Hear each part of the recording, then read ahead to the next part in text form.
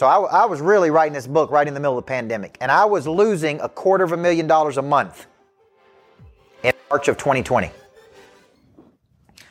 Okay? And that hurt my feelings. But you know what it really did for me? It motivated me. Because I was a coach, and I was a championship coach, and I don't like losing. So the reason I was losing $250,000 a month was because there were no speaking engagements. And not only were there not any speaking engagements, a lot of the people had paid me half the fee for me to speak, and they wanted their money back because they couldn't have a speaking engagement because the government wouldn't let them have it. So now I was getting chargebacks. So now it's like, hey, I know we paid you $15,000, and that's half of what your fees are. We'd like that $15,000 back. Okay? So it wasn't just bad, it was real bad. Okay? So my whole staff was used to flying around on private jets. They're used to staying in nice hotels. They're used to being around some of the coolest people in the world because I do events with all these cool people. And literally, three of my staff members went through depression. Everybody's locked up in their house. Now this job ain't that fun. Okay? Now it's like everybody's sitting at home. There's no camaraderie. There's no teamwork. There's no travel. There's no hotels. That was part of the coolness of the job. So I remember getting on Zooms and being so pissed off at my own team because I just couldn't figure out a way to motivate them. They were just depressed, man. And so during that period, I fired 2 or 3 of them just because I got tired of dealing with them. And I'm like, look, I got enough to worry about other than having to motivate y'all every day. We're in the friggin' motivation business, for God's sake. Like, suck it up and let's go to battle. So I would go home at night real frustrated. And that frustration was a good thing because it forced me to get creative. And I started going, all right, how can we make money? How can we make money? I can't speak. Speaking drives the leads. People see me live. They want to do more with me. What can I do? What's the closest thing I can do? And I said, man, I'm going to do free Zooms for anybody in the world. And I started putting out to the world, I'll do a free Zoom for any company in the world. And I was doing about 8 Zooms a day, 8 or 9 a day, 8 hours a day, straight Zoom for 8 different companies. Because they had the same problem I did. They couldn't motivate their people either. Right? And some of those people started hiring me to be their coach. So I went from losing $250,000 a month in March to just scrapping. Pray Drive was activated because I was afraid of losing everything. I got into the funnel business. We started building funnels for people. Then I got into doing virtuals. Then I opened a publishing division that was on track to do $1 million in the first year, writing people's books for them. And then October of that year, we did $1.3 million in that month. So we did over $1 million in 1 month in October of that same year, right in the middle of the pandemic, when I couldn't travel anywhere. And I look back on that and I say, what activated my drive like that? Because I reached a freakish level of success, which is what the book subtitle is, How to Reach a Freakish Level. You know what really did it? Fear. Fear of what? Fear of losing everything.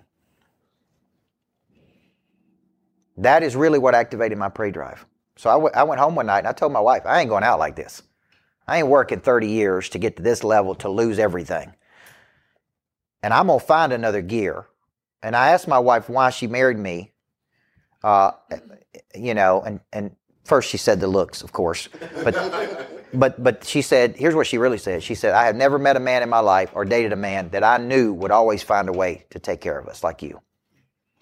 I knew you would always find a way, no matter what it took, to take care of the family. Okay? That's what she said. Now, what I figured out during this period is that was the best thing that ever happened to me.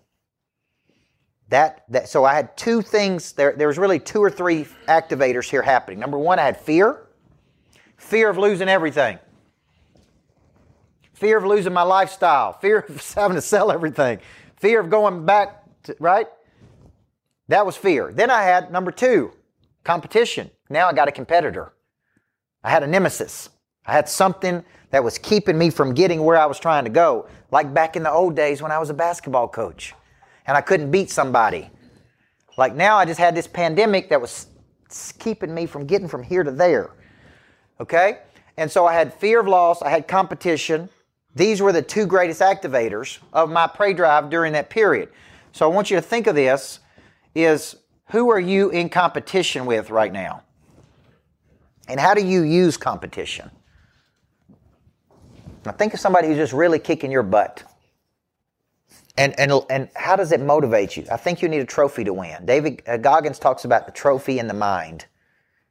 You don't have a trophy in the trophy case, but you got a trophy in your mind. That's a competitor. How many of you grew up being competitors? How many of you hate losing? See? You got to call on this a little bit more. You got to call on this a little bit more. You got to, like you went to Milette's thing this weekend. Who all went to Milette's thing? Okay, was that good? Yeah. Those guys are good. This is better. See? Thank you very much. Get that on camera right there.